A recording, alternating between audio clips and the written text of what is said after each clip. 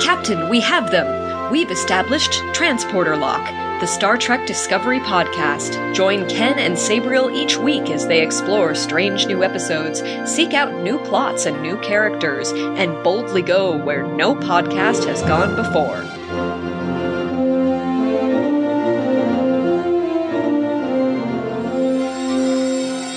Hello and welcome to Transporter Lock, episode number 35 for Star Trek Discovery Season 2, Episode 9, Project Daedalus. I'm your co-host, Chief Engineer Ken Gagney. And I'm Captain Sabriel Maston, and I know. Sabriel, do you need a hug? Oh my god, that episode. Oh. Can we break the chain of command just a little bit and just provide some comfort? Oh my gosh. Yeah, right? Oh my gosh. Well, too bad we don't have counselors on ships anymore. Or yet. One day we'll invent that. Someday. I guess they haven't discovered Betazoid yet. Maybe the next generation will have discovered such technology. Wouldn't that be a voyage? Wow. So Project Daedalus, this was such an emotional episode that we're going to try something a little different and just skip the TLDR, because if you are listening to Transporter Lock, you have probably seen this episode of Discovery. And so we just want to offer some first impressions. Where do we begin? Probably not at the end, but what did you think of this episode overall, Sabriel? I had a lot of fun with it. I just thought it was oh my god, it was another, besides a gut punch. I had a lot of feels, and the overall feeling is, they did something with a background character that a lot of shows would have had difficulty doing, actually making us feel for her. Yeah, I too experienced all the feels, especially for Ariam. Just that opening shot, which was a memory of her and her husband walking on the beach, I found that really gripping, because the very first characters we saw were characters we'd never seen before. Yeah. Yeah, I think Ariam's been one of those cool characters. Like, for a season and a half, we've been like, who is this? What do we know about them?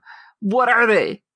And we get all our answers, and then the end of the character in one episode. Like, oh. Yeah, in some ways, even though, as you said, we've been seeing her for a season and a half, it was also a relatively short arc, because we didn't know until this very episode that she's human, that she had been in an accident, that she has to download her memories every week. I mean, these are all plot critical, and yet there was no necessarily build up to it. Yeah, I mean, to be honest, like, analyzing it, I wish we could have seen some of that build up over the course of the season.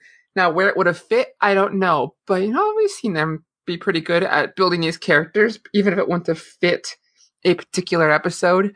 Just like, if I could have anything different this season, I wish we could have had more characterization of that character during the season, where we can actually see her relationship with Tilly instead of having to catch her in the background eating food in the mess hall. Right, which we saw last week. And this week we saw a memory of a girls' night out in the mess hall, which I loved that memory. I loved seeing them with their metaphorical hair down and just bantering and having fun and laughing, especially characters who we don't often see in an unprofessional setting, like Ensign Detmer. We always see her at the helm and rarely anybody else. And here she is just goofing off. It was great. Yeah, talking about Catascott, which I was so happy because we saw that all the time in Voyager. Could you remind me what that is? It's a little game that we saw Neelix and Naomi Wildman playing a lot, or Seven of Nine and Naomi Wildman playing a lot on Voyager. Just a little game with little pieces on a stand-up angled board. Apparently, well, it was kind of assumed that this was some kind of Delta Quadrant game, because it was only ever seen on Voyager. But no, it turns out it's something that's in the Alpha Quadrant, at least, and apparently it's been played for quite a while. Even Tilly was like a regionals champion when she was 10 years old. I guess it's better that they're playing that than, say, Parisi Squares. Yeah, which is, very dangerous. You can get tennis elbow from them. Oh no, heaven forbid. How do you think the downloading the memory works every week? I mean, she is able to delete things that are not important. And when I first saw that, I thought that was whatever virus she was infected with clearing her memory out, which we do see later. But no, this is a weekly process for her. It's almost like a Pensieve from Harry Potter, where you can download the stuff that you don't need or just delete it or archive it. I wonder how much she actually keeps in her head at any given time. Yeah, hard to say, but I can understand the feeling, because I have a 100 terabyte drive at my Windows 10 is running off of, and I have to clear it every now and then. And so usually of Overwatch things, like, oh, there's that memory, I guess. I can save that over to here. I can archive this to this place. So I guess I understand how she feels there. 100 gigabytes? Yeah, 100 gigabytes, not terabytes. I was going to say, oh my God, Sabriel, I would love to have your hard drive. Man, please. Oh my gosh. So all these YouTube videos need to go somewhere. Yeah, I just save YouTube. I'm the... Oh, you just install a couple petabytes and you should be all set. Yeah. And when you run out of that, just upgrade to a zettabyte. Why not? But it seems she's connected to the main computer or some kind of personal storage device. I guess I can only assume it's the main computer, but it could not be. It might not be. Yeah, there's some sort of compatibility between her memory systems and the computers, kind of like in the TNG episode The Schizoid Man, where Ira Graves downloaded all of his memories into the ship's computer, but not his consciousness. Somehow that interface exists in the Discovery era as well. Yeah, I also noticed in her bedroom she does not have a bed. She had some kind of pod. Oh, she regenerates like 7 of 9? I don't know that, which just has some kind of pod instead of a bed. Oh, I missed that. I'm sorry. Was it a standing pod? No, it's a laying down one that had a cover. Oh, okay. And inside you could see a place for to put one's neck on, so if one was to lay down. Got it. So almost like like you'd find in an airport, like one of those little resting pods almost. Yeah, or like a vampire coffin. Oh, great. Maybe she's a lich. Oh, clearly. No, but just in that first scene where we see her quarters, I felt like she was much more personable than we've seen her before, talking about her memories, making jokes with Tilly. She was, in a way, much less robotic than we'd ever seen her before. Yeah, like I was saying, it was so unfortunate that this is the only time we really ever saw her personality and her actual character being themselves. So I wish we could have gotten more of that over the course of the season, but hey, I'm glad we got to see it. And the way they did it, it still made me feel for her when things went south later on. Yeah, and I feel like as things began to go more and more south, Airiam started to be aware that something was wrong with her, like when she asked Tilly, stay by my side no matter what. I wish Airiam had been more transparent with her concerns and had gone to somebody in authority and said, I'm losing time, I don't know what's happening. Yeah, it's possible that the thing was keeping her from doing it too. So she can only say so much. Oh, that's a really good point. She couldn't let on that she knew. Yeah. Because that thing was probably lurking in the background, paying attention to everything she said and did, and knowing when to intervene. Right. Like, it's just a hypothesis, but it seems to kind of make sense. No, I find that very logical and believable. That makes a lot of sense.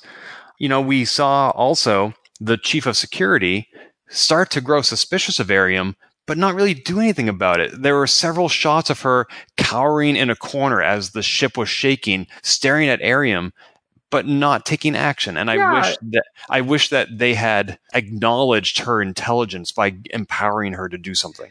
Yeah, Nan is her name. She came from Enterprise with Pike, and it felt odd that she didn't have that. Maybe she did, but we did not see a scene of her discussing like her suspicions of this person. Especially, oh my god, especially after the scene where she walks in, Nan walks in on Airiam looking at data from the big dead space ball, and Airiam says in her mind control voice, like, "You're Barzan. Your apparatus allows you to breathe. Is that correct?" or something like that. It was extremely creepy. Right, just curious. Oh. I mean, that was no different from Hugh of Borg looking at Geordi and saying, like, humans, sever the 7th vertebrae, death is instantaneous. Same thing. Yeah. No one thinks this is a little weird. Right. And also, we saw a new physical manifestation of when she was switching personalities, how her neck would crick as opposed to just the eyes flashing.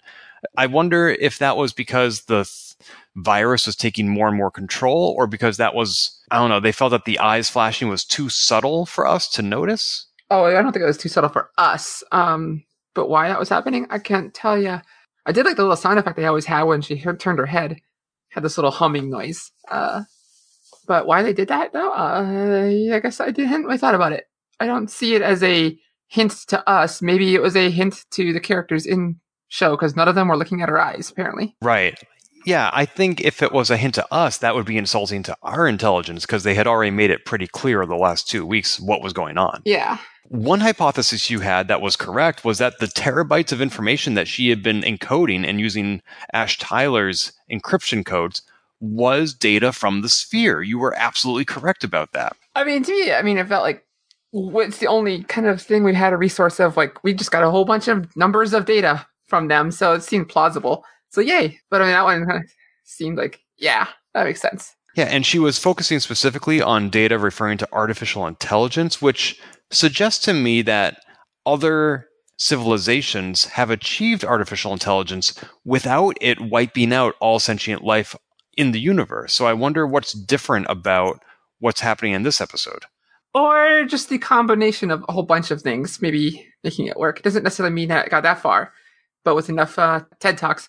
No, if just look at enough data over the spectrum and just see how it evolves, I guess you can just have lots of different data points to build off of. That also makes sense. The sphere probably had the whole puzzle, whereas individual civilizations only had pieces. Yeah. And, obviously the sphere thing did not actually watch Terminator 2, so...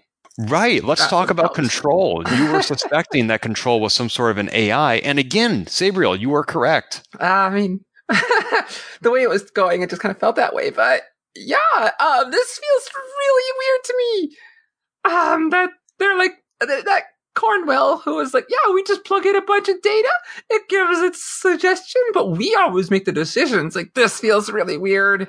It made me feel very uncomfortable. It also reminded me of the M5 unit from TOS. Yes. I was also thinking of the Ultimate Computer, which is just 10 years from now. Very similar. I feel like no one in Starfleet has seen the Terminator movies, which is really weird because everyone knows 20th century music. But apparently they don't watch 20th century film. Right. There is a point of divergence between our timeline and the Star Trek timeline. For example, the eugenics war should have happened by now. But I think in the early 80s, when the first Terminator film came out, we should have that in common at least. Well, see, things went differently because I don't think the Star Trek universe had Star Trek in the 1960s. Oh, you know what? That's a very good point. They were stuck with a time tunnel and things like that. Right, there was probably no Gene Roddenberry in their universe. Or if there was, he did different things. Now, this brings to mind the fantastic John Scalzi novel, Red Shirts, where they did have all those things in their past. But anyway, that's a different podcast. But Control, still, the whole idea of it really makes me uncomfortable. You're very observant about detail, so let me know if I've overlooked something. Okay. What I remember is that the first time they referenced Control in this season of Star Trek Discovery was at the very beginning of last week after they had their holographic discussion with the four admirals, and when Georgiou came out and said that she didn't trust AI, and you and I talked about that.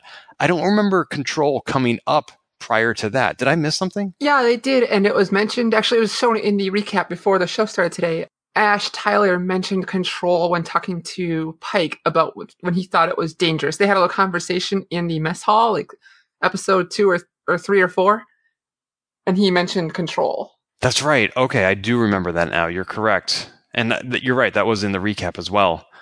It's just something that, similar to Arium, I feel like they could have been building up to it some more, building some scaffolding, whereas we learned a lot about Arium and about Control just in this one episode, and those two things culminated very quickly. Yeah. We don't really have much build up to that, which is a little weird. Because Control is something used, it sounds like, by all of Starfleet, but it's headquartered at Section 31, specifically. Right, which there's no one at all that's at Section 31 are 4 admirals, which is a little weird, or at least the head of it. And even Pike had said at one point that Section 31 is using technology that nobody in Starfleet has seen. And I'm like, that's kind of the point. That's what Section 31 does. Why are you calling it out now? Yeah, I guess maybe that was not a known at that point. Maybe. But I mean, we've also seen their tractor beams, their communicators. This is all new that's tech. That's also true. So he should be like, oh, maybe he was also alluding to that. Maybe, I guess. I don't know. It did feel a little weird. Like, you've seen this already. Maybe it was bad editing. Yeah, maybe he thought, oh, Admiral Cornwell knows about the communicator and the tractor beam, but she maybe doesn't know about the brain sifter? I don't know. It's weird. Speaking of brain things and Cornwell, oh my god, the opening of this ticked me off. They had a lie detector, and she was adamant that it is 100% accurate, and to see an admiral who I really believe in hogwash, such as lie detectors really annoyed me. But then I also was like, God, they had this in TOS, so they can do it. When was the lie detector in TOS? Oh, it was Harry Mudd's episode. He was like, my name's something else. And the computer's like, incorrect, or something like that. That's right. I remember that. Yeah, this time they actually it wasn't a stress test like we have in the 21st century. It was a neural scanner. But you're right. That scene, what I thought of when I saw that scene was, it's becoming harder and harder to believe that this show is set in Star Trek's past, because the technology that they're displaying, I mean, Beverly Crusher's sickbay looks rudimentary next to everything we've seen in Discovery. I mean, I don't have a problem with, too many production values or whatever like that making the shows look much different. I was just annoyed that they had this tech that we know now is BS, let alone in there. But then in the 60s, when they made Star Trek, it seemed plausible that this was an accurate thing. So I don't know. Just annoyed me. But then it also annoys me that they're plugging all this information to a computer and listening to it. Well, we don't know for sure how that neurological lie detector works, do we? Oh, no. But still, it just annoyed me. Maybe they figured out a way to make it work, but... What was the way Harry Mudd called it? This tin-plated bot. Yeah, pretty much. But maybe they found a way to make it work. Maybe... I know it's funny. I can accept time travel. I can accept, Klingons not having forehead ridges, but then they go to the lie detector, and I'm like, oh, this is bullshit. There was another lie that was detected in this episode, which was the holographic projection of Spock committing murder and the Vulcan Admiral. But both of these things were visual recordings. I don't understand how Saru could get a heat map out of that. Apparently, yeah, their technology records every level of the scene, not just video. And transmits it. Yeah, which is a little weird, but okay, I guess. I mean... it's one of those things like in Star Trek universe, there are security cameras everywhere until the plot requires there not be any. And then it hopes you forget that. Yeah, it's a little too convenient. Like, oh, Saru, you're able to see people's heat signatures when it's being transmitted. I don't know. I saw him perk up at something that the Admiral had said, and I knew that he was suspicious of something, but... it seems unbelievable that would be what he picked up on. And also that nobody else had noticed this thing about the recording of Spock committing murder. Nobody thought, hey, let's look at every visual layer of this recording. Like, no, if you're suspecting somebody of murder, you're going to be exhaustive with the evidence, not give it a cursory glance and say, yup, looks like him. Oh, they tried to cover it up because Korman was like, well, I looked at the data codes, or the source codes, the plural, the source codes, and this is 100% authentic. I'm like, okay. Yeah, I heard that plural too. I'm like, source codes? What? She almost knows that she's making up this technobabble. She's like, that's what I said, and I'm an admiral, so just believe it. She's slowly turning into a badmiral. Oh, I've never heard that phrase, and I don't like it. Star Trek's full of them. This episode also showed but a bit more anti-holographic talk between this and Pike I can't remember, Pike made some kind of comment too earlier. I was like, oh man, yeah, this whole season he's like, I don't want this holographic technology. And here they're showing more anti-holographic talk with showing that the control faked this stuff. Interesting. But it was also very pro-cybernetics. Yeah. I really like how Airiam and Detmer bonded over that. We saw Detmer not at her station just saying, yay, +1 for cybernetics, yay. I love their little teasing and playing around. It was so much fun. And even when they called Airiam a robot, she was like, excuse me, half robot. Until he says robot the same way I prefer to say it, or robot. I think it's just fun to say robot. R-O-B-U-T? Well, it's spelled the same, but sounds like that, yes. Or with an I, robot. Yeah, I prefer pronouncing it R-O-B-O-T, but I definitely heard them say the alternative. And I was like, that's something I don't hear every day. I think she said it ironic, just for fun. I like saying Spider-Man and the Batman, but just because I think it's funny. Well, if you're talking about the new animated movie, there are Spider-Men. No, but I'm not. That's not what I mean. I just mean the Spider-Man, the Batman, the Superman. Okay. I think now you're just being purposely antagonistic. Well, I'm not sure what you said because our recorder broke up, but I think you were just calling me awesome. Yes, that is definitely the A word I was using. I also got a kick out of Cornwell and Pike's interactions on the bridge. Yeah, I like that. Tell us about it. Well, when they're going to fly to Control, Pike is asking Cornwell, he's like, do you want to tell us what kind of shitstorm we're heading into? Yeah, I definitely noticed them being fast and loose with the language on this episode. I laughed so hard. But then they had discussion when they got there, like, wait, there's mines? And like the Federation, he's like, the Federation doesn't do mines. And she's like, yeah, there was a war. We didn't build them. And he's like, I don't think that's a distinction we should make. And why didn't you want me out here? Did you send the Enterprise away because I keep calling you on your BS? And she's like, no, we wanted you out there because we wanted the best of Starfleet to survive if we lost to the Klingons. As this conversation makes clear, that was you and all you represent. And then he sheepishly is like, thank you. I really like that she was acknowledging that, yes, you have ideals and principles and you stick to them even when I don't, and that makes you better than me. I really like that she acknowledged that. And then she says, now will you stop riding my ass so we can get to work? I love that scene so much. And the whole bridge crew is like smirking and giggling. Yeah, I love the reaction shots that they do on Discovery. It's great. Yeah, that was just before they go into that mine scene.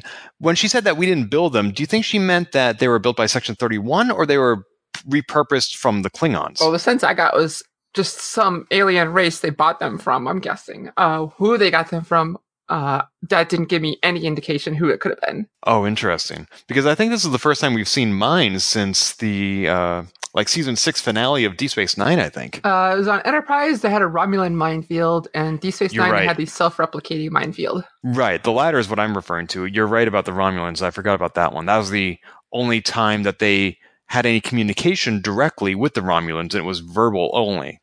Yeah. That's right, the Romulan Star Empire. Yeah, what did you think of that whole scene where they were trying to navigate a literal minefield? That was a lot of fun. They had like the best kind of mines where they just saw blades basically in the space chasing after the ship. Yeah, it seems like something I would see in the horror movie Cube or something. Right? And there are some weird things, like Detmer seemed oddly out of place, even though like we've seen her be a really good pilot and talk about how great of a pilot she is, and all of a sudden she's like, oh, I can't control things, or the controls won't respond. And Cornwell had to tell her, yeah, they are. Just keep doing your thing. And she's like, okay, I'll keep doing my thing. That was a little weird because like we just saw her bragging about how good of a pilot she is, but hey, whatever. I still thought the traveling was fun. And their introduction of chaos to their navigation didn't really seem to help. They were still getting pelted by those mines. Actually, it was helping until Cornwell gave a command and then it got hit by like 5 mines. Whoops. Thanks, Admiral. Yep, Admiral. And one was like going right for the shuttle bay that's always open. Oh dear, I didn't notice that. Obvious weak point. I found it very tense. On one hand, I felt like there wasn't enough variety because no matter what they did, as I felt they just kept getting hit by the mines. But I also, the last time we saw things physical hitting a Starfleet vessel, so not phasers or explosions or anything, I was very much reminded of Star Trek Beyond at the very beginning, where they have that swarm that literally tears the Enterprise apart. And I felt like I was living through that again. And I did not want to see that happen at Discovery, nor did I think it would, because we're mid-season, but it was much more visceral than a phaser fight. Yeah, for sure. And oh my God, like in Beyond, I just like was gutted seeing Enterprise go through that. Here, it didn't feel like, I don't think it was just because it was an episode. I didn't feel like the Enterprise the Discovery was in serious danger, maybe mild danger. I just didn't feel it, but it was still fun. Right. Yeah. They had their warp drive taken offline, and that seemed to be very intentional. They wanted them to be just sitting ducks. And so I don't know if they ever actually were in danger. However, I don't think it was until Arium sent that coded message that the mine stopped attacking. So it seems like they did want to destroy the ship until they realized Arium was on it. Yeah, I don't know how much the AI was like, oh, Arium has more information. I don't know. It did. So this part, the whole space station part, did feel a little bit weird to me. Like they missed some things when producing the final episode. Like suddenly they couldn't beam away when they could beam onto it. And the hypothesis was like, well, Control just let them do what they needed to do, like get Arium onto the station. That occurred to me as well. And usually we hear some sort of a line like, beam them back. I can't, sir. There's too much interference. And that's all you need to excuse that. But I do like that theory that Control wanted them on the ship, that Control wanted them on the station, and that was made clear. So maybe Control somehow stopped them from leaving as well. Yeah, and I honestly was waiting for the line, like, I can't bring him back, sir, because I kept thinking, why don't you just beam him back? So yeah, it feels like they just missed a line or something like that, or they just assumed we would assume that. Maybe they thought maybe they gave us too much, and we're just too used to being hand-fed this information. Or maybe it didn't occur to them to beam back. They're like, oh, we forgot about the transporters, damn it. So much technology, we just lost inventory. Oh well. When Ariam went full-on Terminator, she was very difficult to take down. Not only was she throwing some gut-wrenching punches, but she also took several point-blank rifle blasts and just kept on going. Yeah, well, she took a good one, and then she just kept dodging, like, point blank. Like, how? What? Yeah, but once Michael got her footing back under her, that's when she started pummeling her with some phaser fire. Yeah, and then, nope, that's okay. That's cool. Like, oh, this seems like a very big flaw in your cybernetics. A good flaw? I guess depends. I guess you're not expecting to fight your own people. Right. And then they had that heart-wrenching conversation through the door. Yeah, Michael has this like huge moment after having some discussions in our B plot with Spock. And she's having a hard time here because Ariam's like, you need to put me in space and kill me. Otherwise, I'm just going to keep doing bad things. And Michael is having so much trouble with this. That was hard. That was rough. This whole scene. Oh. Yeah, I mean, once they finally do jettison her and you see everybody on the bridge, even Cornwell is upset and Detmer is crying because they were all friends. I'm glad that ultimately it wasn't Burnham who pulled the lever because she would live with that guilt for the rest of her life. I'm glad that they found somebody else to do it for her. Yeah, which was also another weird thing because we saw Ariam rip off Nhan's breathing apparatus, and then like everyone seemed to just forget Nhan existed. And I'm like, she's right there. Why are we not focusing on her? Why is no one making any comment towards her? And all of a sudden, she's the one who jettisons Ariam, which is another weird editing thing this episode. I thought it worked well. To be honest, I had kind of forgotten about her, and when Ariam was jettisoned, I was like, wait, did Michael do that? Who did that? For me, I like not one bit. Oh yeah, she's still around. We didn't actually see her die, so. I found her conversation with Tilly just be so sad because Ariam seemed to be in control of her voice, but not much else. She basically said to Michael, if this door opens, I will kill you. You need to jettison me. So there was clearly a war being waged inside her, and she knew what she needed to do. Yeah. That was rough. Oh. And her voice, she was not calm about this. She was pleading. She was nearly in tears. And that's what made it so hard for us. I rarely see or hear that kind of desperation on Star Trek. No, you're right. This is one of the few episodes that actually, kind of got me crying. It was very, very powerful, emotional. Yeah, I won't say it made me cry, literally, but I tweeted right after the episode was done, I need a hug. And other people liked that tweet and replied and like, yeah, me too. I want to talk a little bit about Ariam's mission on that station because she was trying to upload all the information about AI, which she had downloaded from the sphere. The only reason she did that is because she was infected by a probe from 500 years in the future. So this seems like some sort of a causality loop where she's being directed by a machine from the future to build the machines that in the future will destroy all of humanity. Yeah, it's a little weird that this thing keeps downloading information from like the shuttlecraft and from things that it should have access to already 500 years from now. It's a little weird, but maybe it does a little Back to the Future thing where that timeline was missing some crucial information because something happened where Discovery didn't get there. And so it's been trying to get Ariam back so it can make sure it has the information. It was a little weird. And I'm wondering if we're going to get some more answers that fix that loop in the coming weeks. Or maybe it is a causality loop like Terminator, where it was the Terminator going back in the first movie and leaving parts behind that allowed Cyberdyne to invent Skynet in the first place. Maybe. Wait, I wrote down a note that might have an answer here that we don't know how it's going to work out yet. Because in that scene where Ariam was pleading for Michael to kill her, Ariam said, "It's meaning Control wanted me to kill you. Everything is because of you." Yeah, which is in sharp contrast to the lesson she was being taught by Spock, which we will talk about soon as well. Mm-hmm. Yeah, I don't know what that means. And then Ariam also said you need to find Project Daedalus, which is the first time we've seen or heard that name in Discovery, even though it was the name of this episode. Yeah, Daedalus was a Greek person or god? He was Icarus's father. Yeah, and he was an inventor. Yeah, he had 3 kids. What was it? Icarus, he helped build him the wings so he can get out of the labyrinth. And Icarus flew too close to the sun. And the wax on the wings melted and he crashed into the ocean and died. And Daedalus always blamed himself for being the cause of his son's death, basically. Yeah, and then another son was an inventor and he pushed him off the edge of a cliff. I can't remember why. And then the other one, I'm drawing a blank now. My Greek mythology is a little rusty. But Daedalus was some kind of inventor. I'm wondering if Daedalus is another name for Control or the AI or some project that was supposed to improve the AI and now it's going amok in time. Ha ha ha. Oh gosh, amok time. Yeah, I get it. I see what you did there. But I'm trying to make a connection of what Daedalus could mean, and I'm wondering if it has to do with inventing, building things, making itself better. I think it's some sort of a project to invent something that will surpass its inventor, so create a machine that will be better than people. And that would possibly tie into our discoveries, hovering above a star 1,000 years in the future. Oh, yeah, I can see that. I was also wondering if the Red Angel, now that we know it's human, and now that we know Arium is human, if there's some connection there as well. Yeah, it's...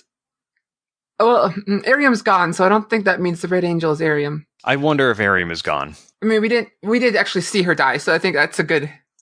In Star Trek, usually that means they're dead. But we've never seen somebody like Arium, who's a half robot. Oh, no. I mean, we threw Lore into space, and he floated for ages. He had no human parts at all, or actual biological parts. That's true. He was not a cyborg. Yeah. But I'm just saying that we see people disappear, and they have robotic parts, and then they come back, and who knows? I'm wondering if there's something where the crew of Discovery has to leave the ship over the star for time travel reasons. Like, we'll come back and get the ship. We have to go use this other means to get to our ship in 1,000 years. So we'll time travel there. Kind of like how in Back to the Future 3, they left the DeLorean in the cave so they can come get it later. Right. I'm wondering if there's some kind of shenanigans here where they leave the Discovery behind because they're going to go grab it again in 1,000 years and then take it and go back in time and do things with it. Kind of like Dragon Riders of Pern. I have not seen that. You're not missing too much. Okay. But it also reminds me of a couple of other things. One being in Bill and Ted's Excellent Adventure, where they say, oh, you know what? When we're in the future, we'll come back to the past and we'll hide this key right here. And here it is. Even though we haven't seen them do it yet. And it also reminds me of this DC 1 million storyline that they did in DC Comics, where these two characters are separated by 1 million months. One is in the past, one is in the future. And the one in the past is like, I need to get back to the future and save my friends who are in trouble. And then he realized, wait a minute, I don't need to time travel. I just need to be really patient and wait. And so he waits 1 million months and then he's like, here I am. So maybe some combination of those, Discovery is going to be like, you know what? In this timeline, yeah, we're all going to die, but by leaving the ship here, we'll empower somebody to go back from the future to the past and save us. So again, some sort of a causality loop. Yeah. Interesting.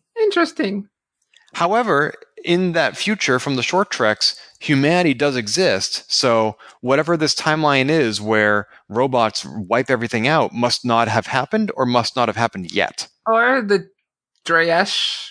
Maybe they weren't entirely wiped out. Much like humans weren't entirely wiped out by the Xindi. Oh, that's true. We're just little pockets of humanity living throughout space. Yeah. It does make me wonder where the next episode is going to start, because they're still hanging out just outside Section 31 headquarters.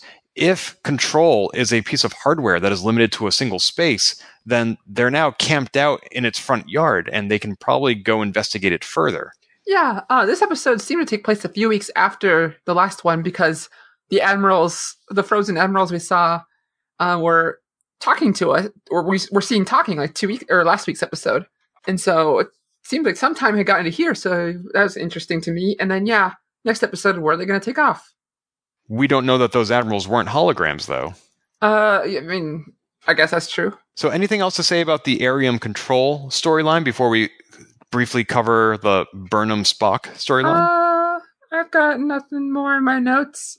Nope. All right, so we saw quite a few brother-sister interactions here. What was your reaction to that, or what part really stuck out to you? Well, actually, the part that stuck out to me was seeing two people that had previously been shown to be acting like jerks in Stamets and Spock getting a scene being jerks to each other, but also wholesome to each other. That was the part that stood out to me. Yeah, they're both really hurting, and I think that they have no reason to hate each other, so they were able to bridge that gap that way. Yeah, but Spock and Burnham, like, I feel something there, but I don't think I'm feeling as strong as I'm supposed to about their relationship to each other. And I'm not sure if that is because I'm an only child or because of something in the show is just not clicking for me. I could see why they are upset with each other. I can understand it, but I don't know if maybe I'm missing something because I'm an only child. Oh, that's an interesting theory because I have 3 older brothers, and this scene with them playing chess had me holding my breath because that sort of sibling contention is very real and very unnerving. I could sense that, but I was also just kind of like, okay, I understand. Yep, you're mad. You're angry. You're just feeling things for the first time in a while. Okay. Why do you think he's feeling things? He said that failure is liberating, and for the first time in his life, he's enjoying expressing emotion. Why do you think that is? Because logic has failed him, and so emotion is all he has? Well, we literally saw logic fail him, and it feels like he's finally letting himself go, or after the events of Talos 4 here last week. Yeah, he's finally allowing himself to feel. He's been struggling with this half-human, half-Vulcan thing for all his life, and now he's finally letting himself go and showing emotions. Like, yeah, of course it's going to feel good, and actually, he's playing part of his identity that he hasn't really been allowed to. Is that to his benefit, though? I mean, yes, he's getting in touch with his human half, but we know this is not where the character ends up because we see him in TOS.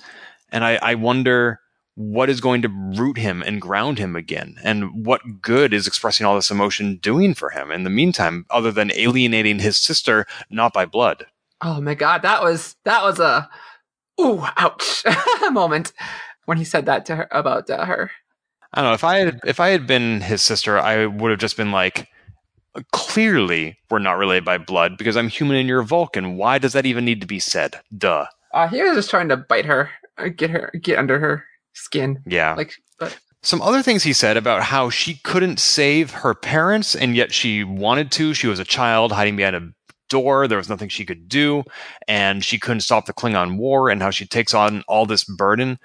He may have been saying those things to hurt her, as could be clearly indicated by the tone of his voice, but it was also things that I could imagine a therapist saying to her, like, Michael, you take on a lot of burden. You try to fix everything, even the things you're not responsible for, and it's holding you back, and you need to learn to let go. I mean, when put that way, these things are true and helpful and things that she is struggling with and needs to learn to overcome.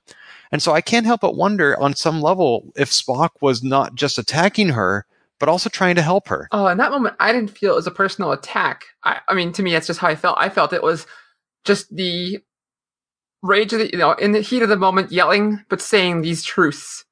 Like, you take on too much responsibility. Yes, of course. You don't think he was angry with her at that moment? I didn't say he was angry. I just don't think he was trying to get under her skin, you had mentioned. But so what was his point in saying those things?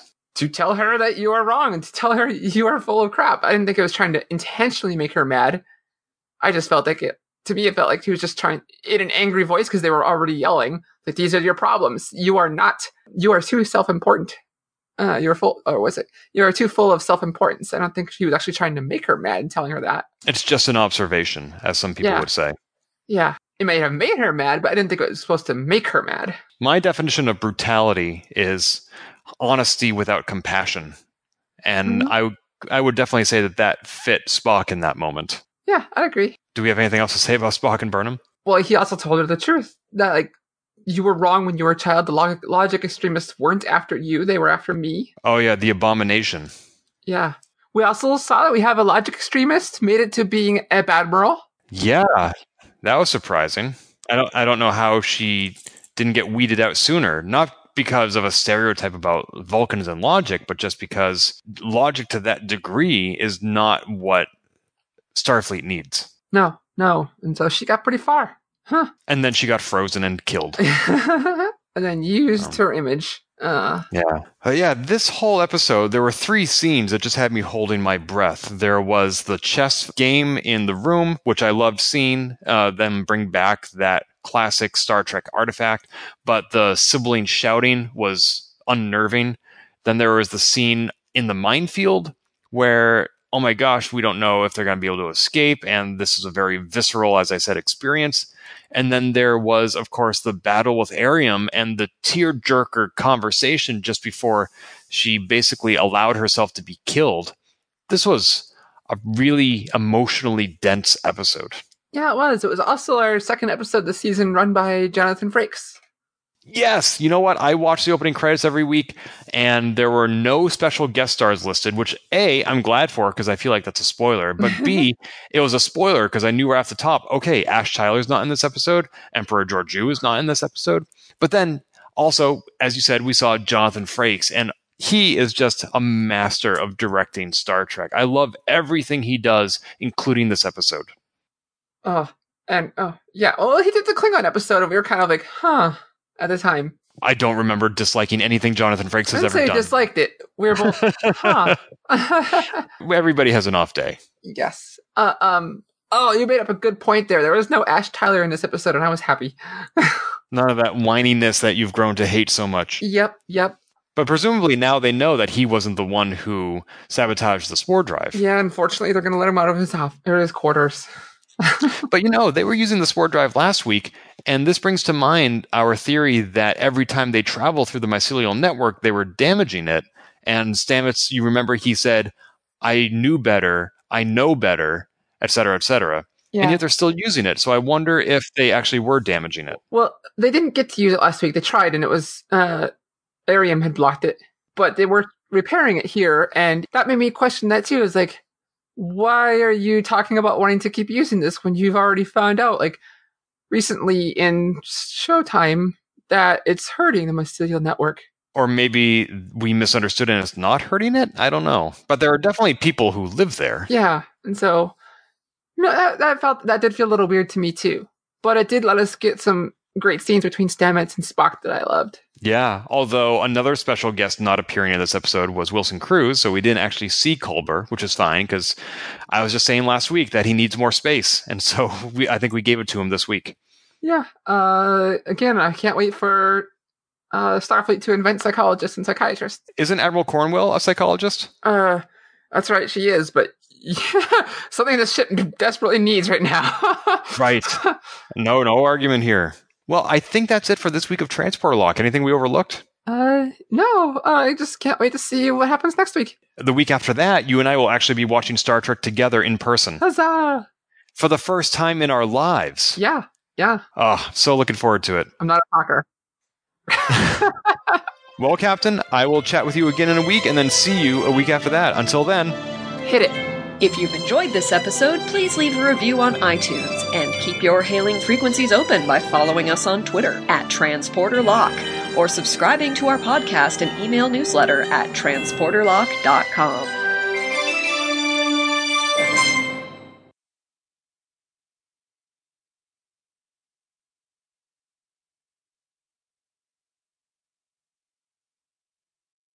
Another hypothesis you had was that the data she had been sending, which we knew was gigabytes of data, if not terabytes, I forget exactly, it was terabytes. I start over. I'm getting hung up on details.